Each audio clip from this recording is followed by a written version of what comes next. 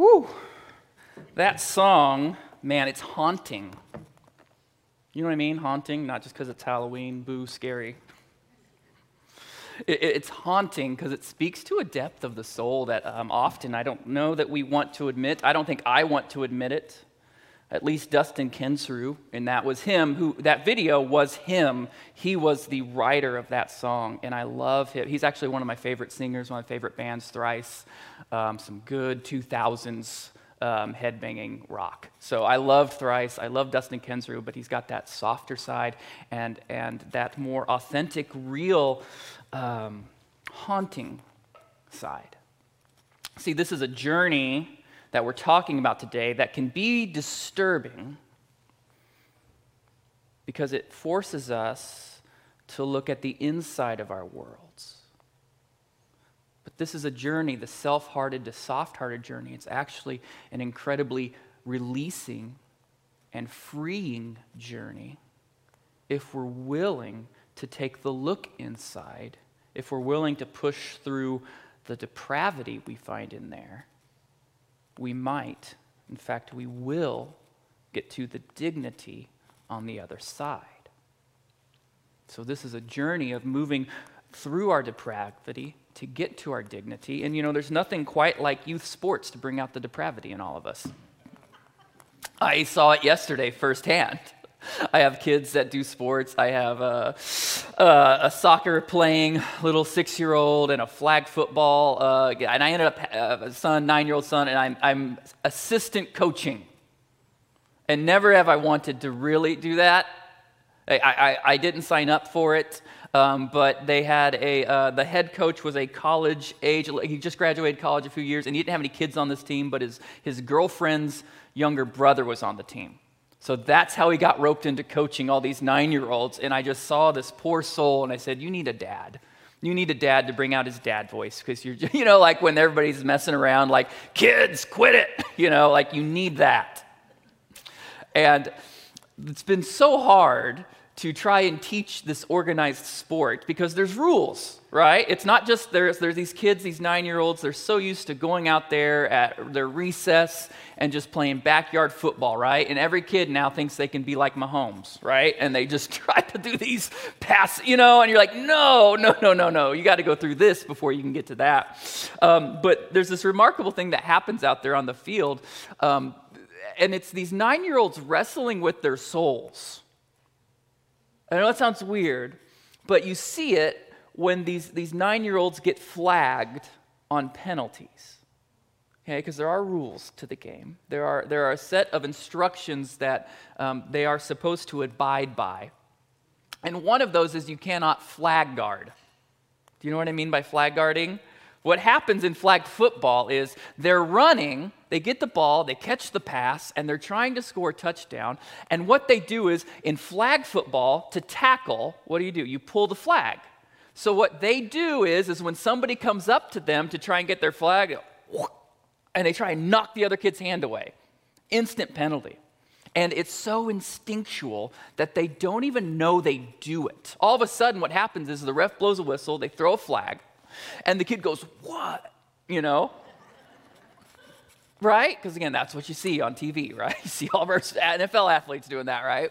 But that's not me. But then you see something happen. Because they're still 9 and they still don't know what to do. And so they're wrestling with this public embarrassment. And so when the flag comes, I bet 50% of the time at least, then the tears come. And you see these 9-year-olds start to collapse inwardly. And a lot of times you got to send them to the sidelines to make sure you're okay. It's okay. They're coming into contact with their inner depravity. They cheated, they swatted, and they don't know how it happened. They don't know why they did it. It was just an instinct to break the rules and try and get their own way. I feel it in myself. I've never gotten into a physical fist fight. I am not a fighter. I am a talker-outer, okay? But at my daughter's soccer game, One of my sons was being rude. He was being rude in his own right, and he was some confusion over whose ball it was, and he got into an arguing match with another dad, which is not okay. I want to acknowledge that is not okay, right? Like, that's on me, that's my responsibility, but I hadn't had enough coffee yet, and so when that dad started talking to my son and arguing with him, I got up out of my chair, and I started to walk over, and like, what am I doing? Am I going to be one of those guys that ends up on TikTok or Instagram who's instigating a fight at a 6-year-old soccer game?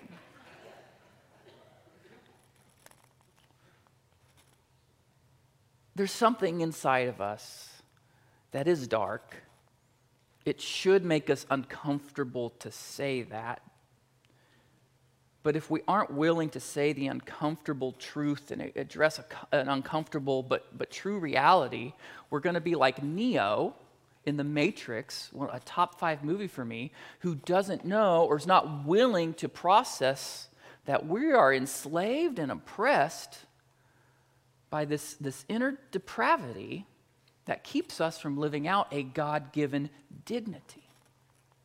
And so we need a journey that takes us into and through our depravity so that we can get to that dignity given to us by God. My own personal self-hearted to soft-hearted journey started when I was a college-age student. I was trying to figure out my life. I knew that I wanted God to be a part of it somehow, and so I got convinced to come do an internship here at Shoal Creek. And so I was with probably 20 other college-age young adults. We would relate to each other in small group, and we had to read this book. There's even, we still have it outside, and it was called Inside Out by Dr. Larry Crabb. And he brought out this concept of big S sin and little s sin, okay? And just as young adults are apt to do, we very quickly turned that into big ass sin and little ass sin. And so we would be in these small groups and somebody would relate something. We'd be journeying through and we'd be, talking about, oh, that's just some little ass sin. I wouldn't worry about that. That's not a big deal. But then, somebody might say something, well, that's a big ass sin. You better watch out for that. You need to deal with that. See, until my internship at Shoal Creek, the spiritual journey was really only about managing little s sin. Sin in behavior. Sin that is observable on the outside, but doesn't reflect a truer, deeper, inner, big S sin on the inside. What about you? How do you measure your spiritual journey? How do you measure not even necessarily your relationship with God, because maybe that's not where you're at yet, but how do you measure your relationship with yourself? What allows you to get up in the morning and look at yourself and say, you know what, I'm okay, or I'm not okay? See, it is in our broken nature, what the Bible calls sin, to measure ourselves by what's observable on the outside, little less sin, instead of by looking at the deeper motives that are lurking inside of our heart, big S sin. And we have to get to this point in our lives where we say, what if, am I willing to ask the question, what if my most significant problems in life aren't the wrongs on the outside, not behavior, but heart?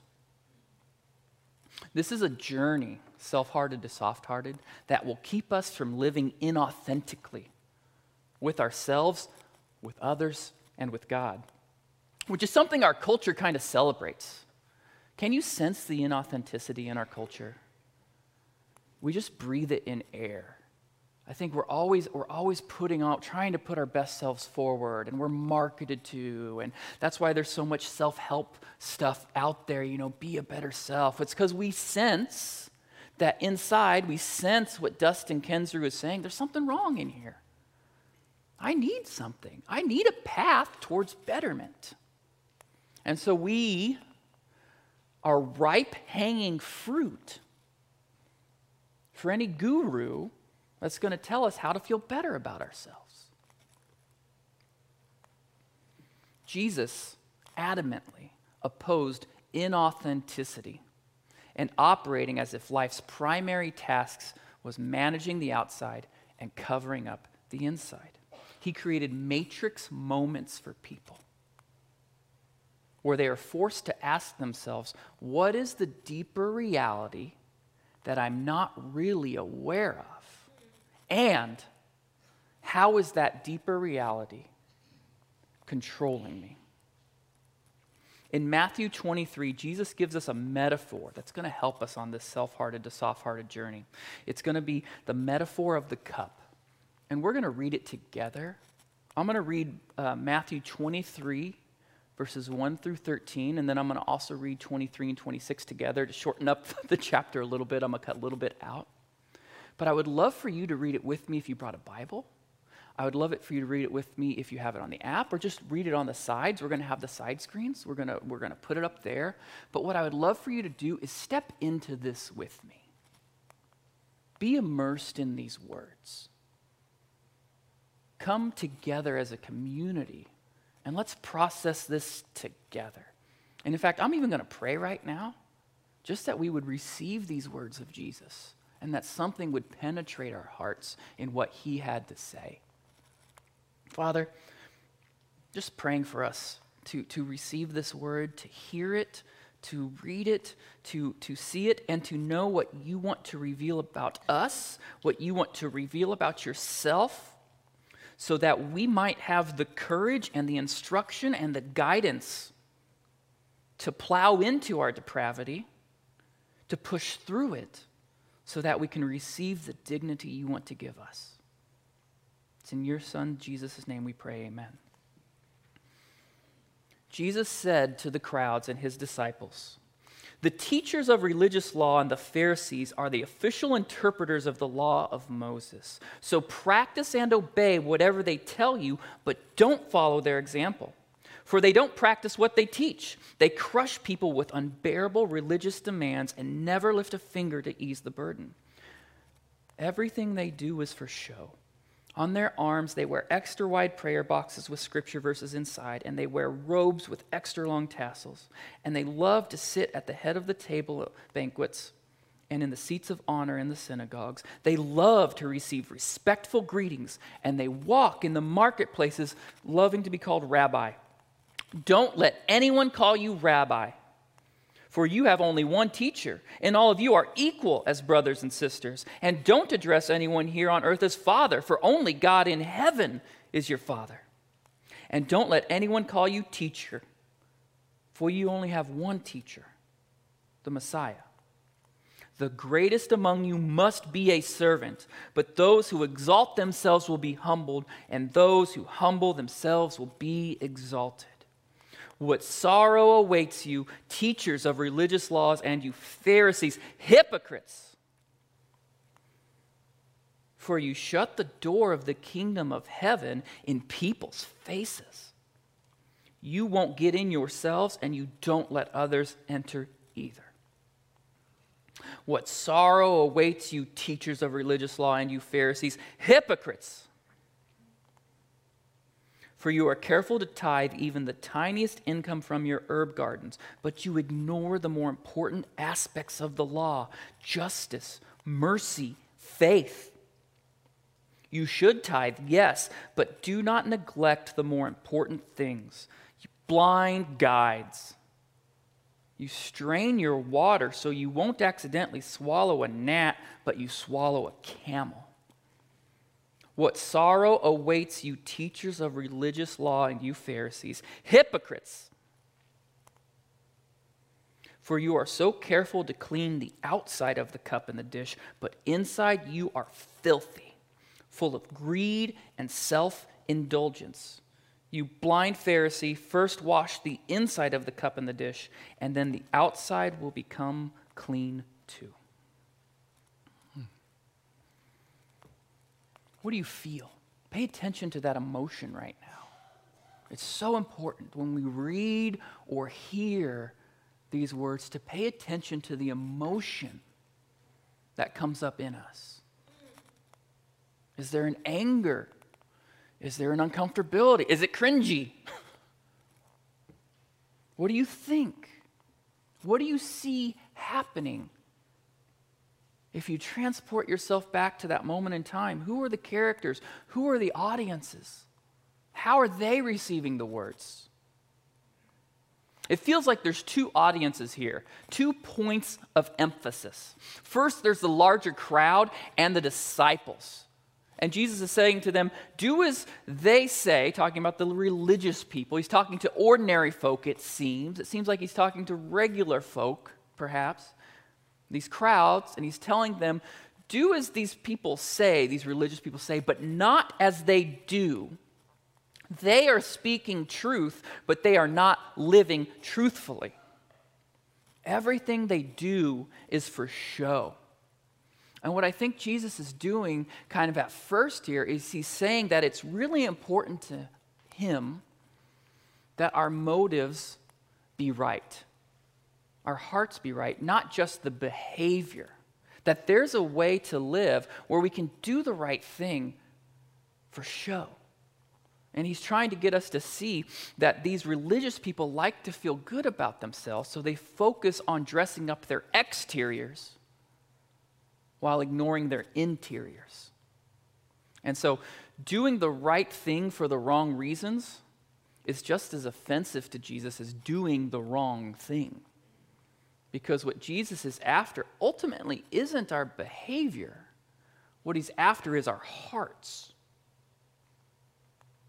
And Jesus explains that living that way, living that inauthentically, living a life of hypocrisy, of trying to put on a good show, but being filled with the wrong inner motives, that check's got to be cashed someday. Like that's a bill that has to be paid to live that inauthentically. And he says, that line there when he says, those who exalt themselves, get that, themselves, those who lift up their self, perhaps we could think about that as ego, someone who lifts up themselves, their view of themselves, their own self-image, they're going to be humbled one day.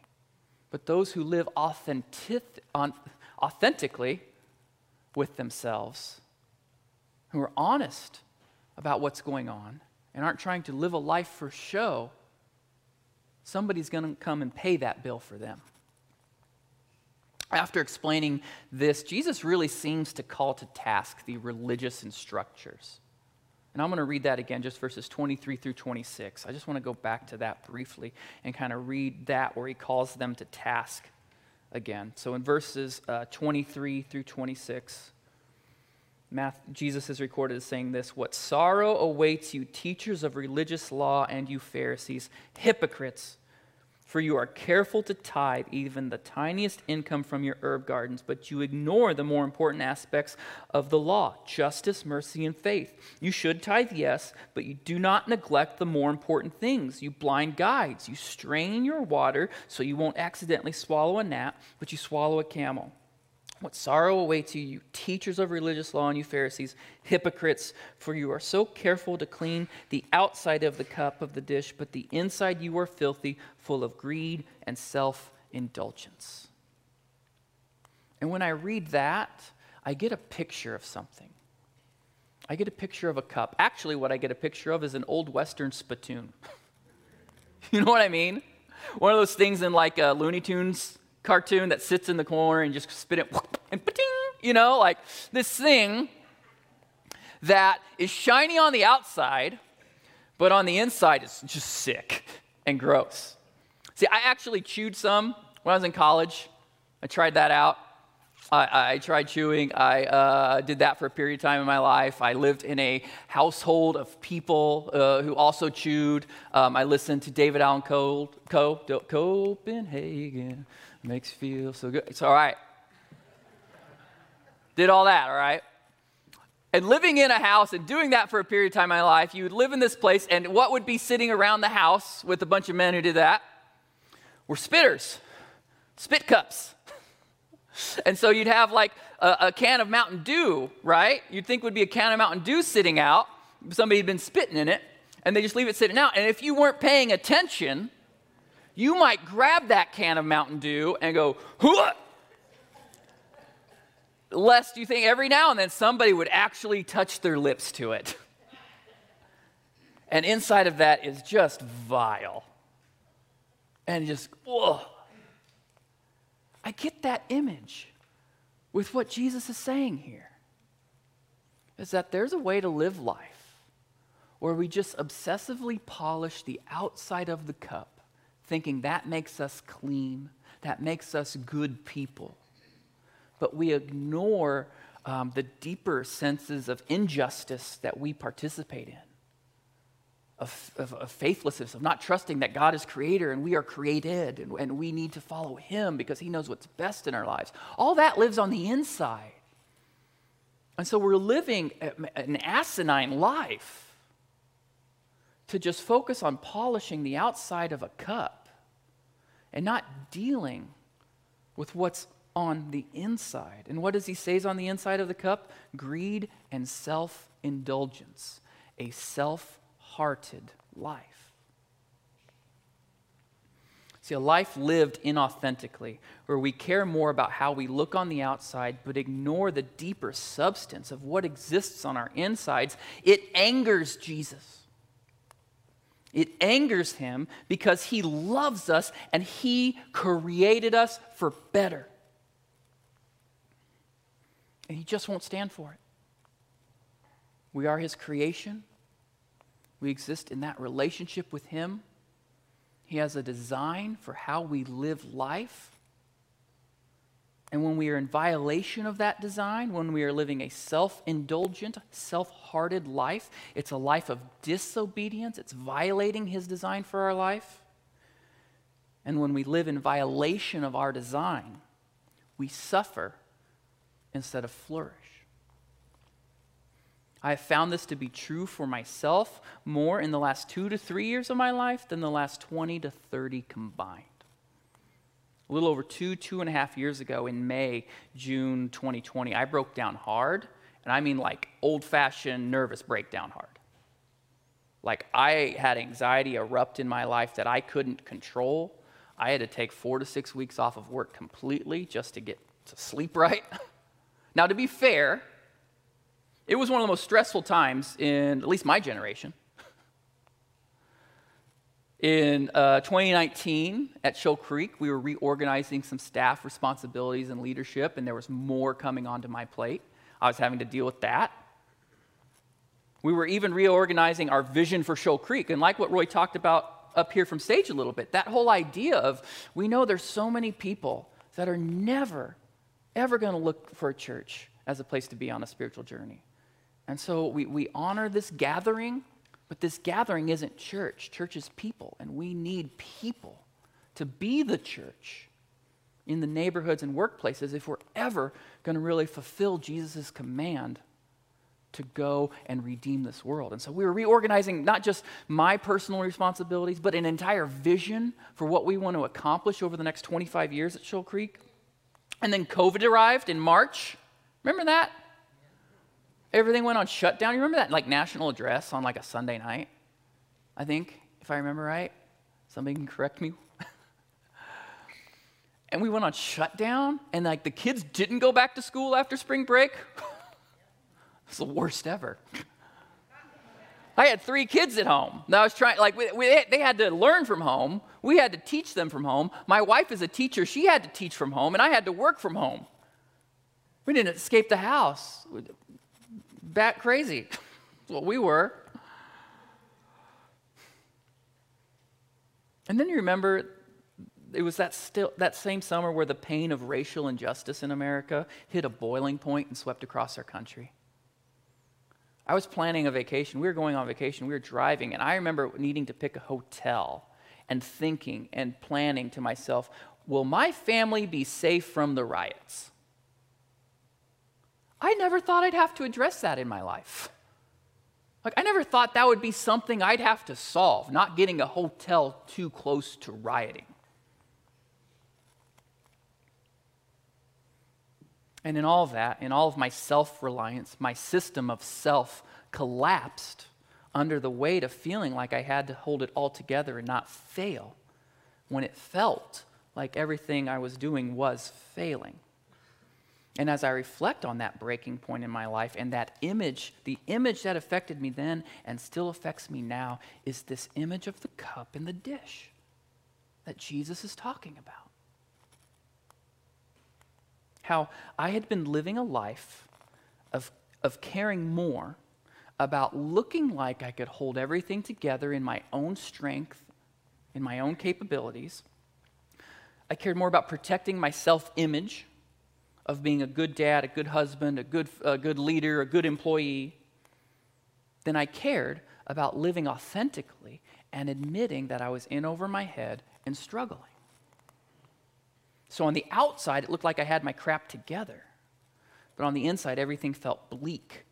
And instead of my heart drawing near to God and believing that in His goodness and in His love, He would take care of me and my family, I decided I need to just work harder, spend more hours worrying, and exhausting myself. That was my self-strategy to get through that time in my life, and that strategy imploded. Peering into my cup, I had to see that I cared more about getting approval from others than receiving my approval from God. I felt an incredible emptiness in my cup that I was trying to fill with self-performance, not God's love for me. So you and I, we were created with core thirsts, deep inner motives that drive the strategies in our lives. Me, I'm an approval seeker. I'm an approval seeker. It's just a part of my core identity. It's a core thirst. And so for me, I feel the most emotionally secure when I'm getting approval from people. It's been so hard to do this. Did you know that? Sometimes I get asked, do you still get nervous when you come up here? Yes. It's hard because, what if you don't like what I have to say today? God forbid I say something wrong. Like, that's where my deepest concern is more like, am I honoring God through His word? These aren't my words, yet I'm supposed to speak and be honest. What if I violate that in my relationship with Him? That scares the crap out of me because He's been so good. So I'm an approval seeker. But I violate God's design for my life when I live off the approval of others or even off the approval of my own self more than I live off of the approval of God. Some of you, your deep core thirst is ambition. And so you violate God's design by getting your worth from a sense of accomplishment, of getting things done, of being a person who has an identity as a getter-doner. And you feel the most emotionally secure when you've checked all those tasks off your list. That's actually going to lead to more suffering than flourishing in your life. Because your worth and your identity was not designed to be based off of your own sense of accomplishment, but off of Jesus' accomplishment in His life and His death on the cross. Others of you, your core thirst is appetite, your core thirst for acquiring things and experiences to help you feel secure. And so you have an appetite for the things of this world more than the things of heaven. And you violate your design by getting your emotional security. You feel best when you have money to spend or experiences that you can check out into. And you value those more than you value an intimate relationship with your Father in heaven. See, the key verb we associate with the self-hearted to soft-hearted journey is the verb obey. Why? Because when we disobey God's design for us, we are choosing our self-strategies, our self-reliant ways, not God-dependent ways. And the more we choose self-strategy, the harder our hearts and our minds get towards receiving God's instruction. And just like soil that is hard cannot receive a seed that brings fruit. Sometimes we need something to break through that crust. We need a deep plow to cut through so that God can actually speak truth to our lives and we can say, dang, I've not been obeying my design. Okay, God, how can I turn to you? What does it look like to receive what you have to say instead of relying on my own self-strategies to feel good about myself? If we say we trust God, which was the journey we talked about last week, moving from earner to heir, if we say we trust God, then what naturally will follow is obedience. We can't say we trust God and then live a life of self-indulgence. That is the life of the Pharisee. Saying we believe we trust in God, but doing things and filling ourselves up according to our own designs. So what if the biggest obstacle in your spiritual growth isn't anything that looks wrong on the outside, but is just the plain old desire to be in control of your life according to your own design and not God's? I think if you're willing to admit that the worst things about you aren't on the outside, but are alive on the inside, then there's hope. This is where we have to be willing to push through. This is the scene in The Matrix where we have to be willing to go all the way down the rabbit hole and out to the other side. We have to be like Dustin Kensrue, who said, we have to acknowledge there's something dark inside of me, because if I keep ignoring it, it's going to keep controlling me, and I'm not going to get to a spot of redemption. Can I push through inner depravity so that I can get to God-given dignity?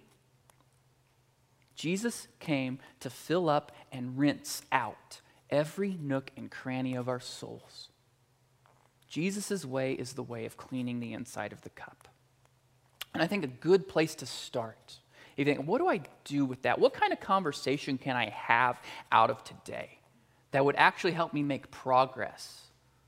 It would be discussing with someone, what is your core thirst? Are you an approval seeker? Are you an accomplisher? Are you someone who has an appetite for acquiring things? This kind of conversation worked with 11-year-old boys, which ought to be the ultimate litmus test for can a spiritual discussion work. I sat down with my son, Everett, and one of his friends, kind of did like a little small group after school at one of the local coffee shops, and I just brought up this metaphor of the cup, and we read the same scripture passage. And we just talked about it, and I kind of held up my coffee cup, and I said, guys, what do you think lives at the bottom of your cup? And I just explained, are you an approval seeker? I am. I feel the most full when I have people's approval or my own approval, approving of myself. What about you? What fills you up the most? Is it things and experiences that give you a good sense of comfort? Or is it accomplishment? And in the midst of me and two 11-year-old boys, it was really cool because one of them says like, yeah, I'm appetite, for sure. I want comfort. I want things. And then the other kid, he said, I think it's accomplishment for me. And I was just like, isn't that cool, guys? Isn't that awesome that we can sit here and reflect different natures?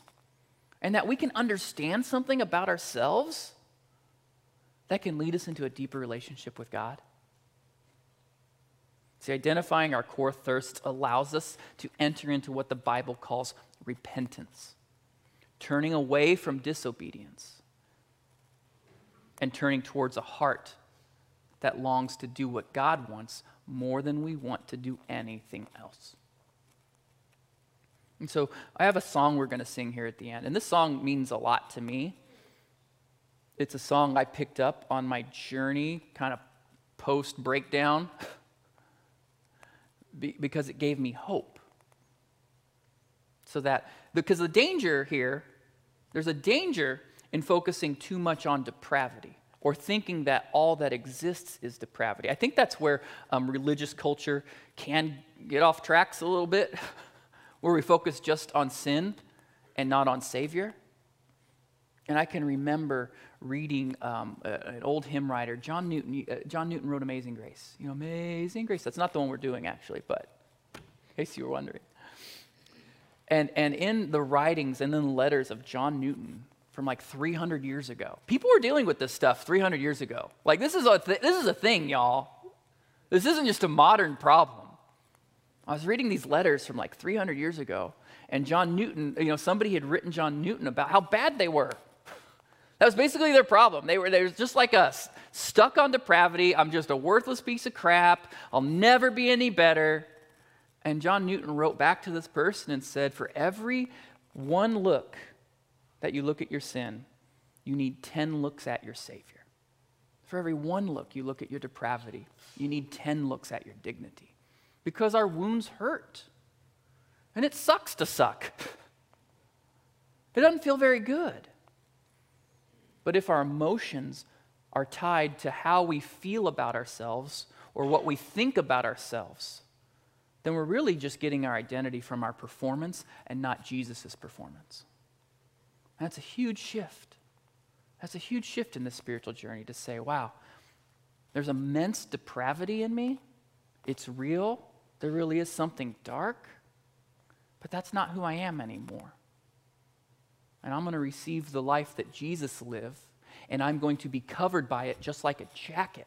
I'm literally going to put the life of Jesus on so that when God looks at me, he sees his son. And I'm going to live out of that and not trying to fill my own cup up anymore. And so this last song has helped me do that. I love it. If I'm not planning on kicking the bucket anytime soon, but just so it's recorded, like this is a song I definitely want played at my funeral, okay? Like just to be honest, like I love this next song because it helps me, it gives me hope, and I think it can give you hope too, to be willing to look at the depravity, admit that it's there, confess it, turn away from it, and turn towards Jesus. So what I'm going to do is I'm going to read the lyrics here. It's called His Mercy is More. And I'm going to read through these lyrics, and then I'm going to pray. And then our Jenny and Philip are going to come up, and they're going to just sing this hymn. I'd love for you to just be immersed in it.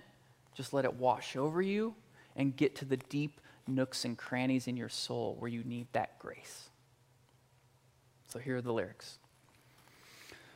What love could remember, no wrongs we have done, omniscient, all-knowing, he counts not their sum.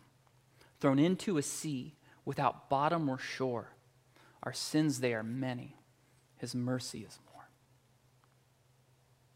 What patience would wait as we constantly roam, what Father so tender is calling us home. He welcomes the weakest, the vilest, the poor. Our sins they are many, his mercy is more. What riches of kindness he lavished on us. His blood was the payment. His life was the cost. We stood neath a debt we could never afford. Our sins, they are many. His mercy is more. Father, we're just here living our human lives on this earth, knowing that things aren't all right inside. Either blindly and wrongly thinking we have the resources to deal with it on our own, or humbly and meekly and even a little frighteningly feeling like we need help to deal with it. Help us to see Jesus right now. Help us to see Jesus. Because we can get so caught up on our failures, our flaws, our self-centeredness. We can get so caught up on that we can think that's the whole picture, and it's just not. You have had a plan for our depravity since before we were created and since before time began. How could you not have a plan for us? And what we want to do is we want to trust in that plan. We want to trust that Jesus is more. More than we fear, more than we hurt, more than we cry out. And we want to trust in his moreness, his greatness, his unfailing love and kindness.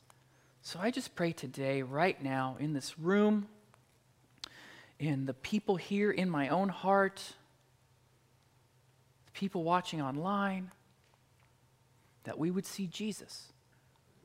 Because when we look at Jesus and realize he is enough, we don't have to get stuck on anything else. And it's in his name we pray, Father. Amen.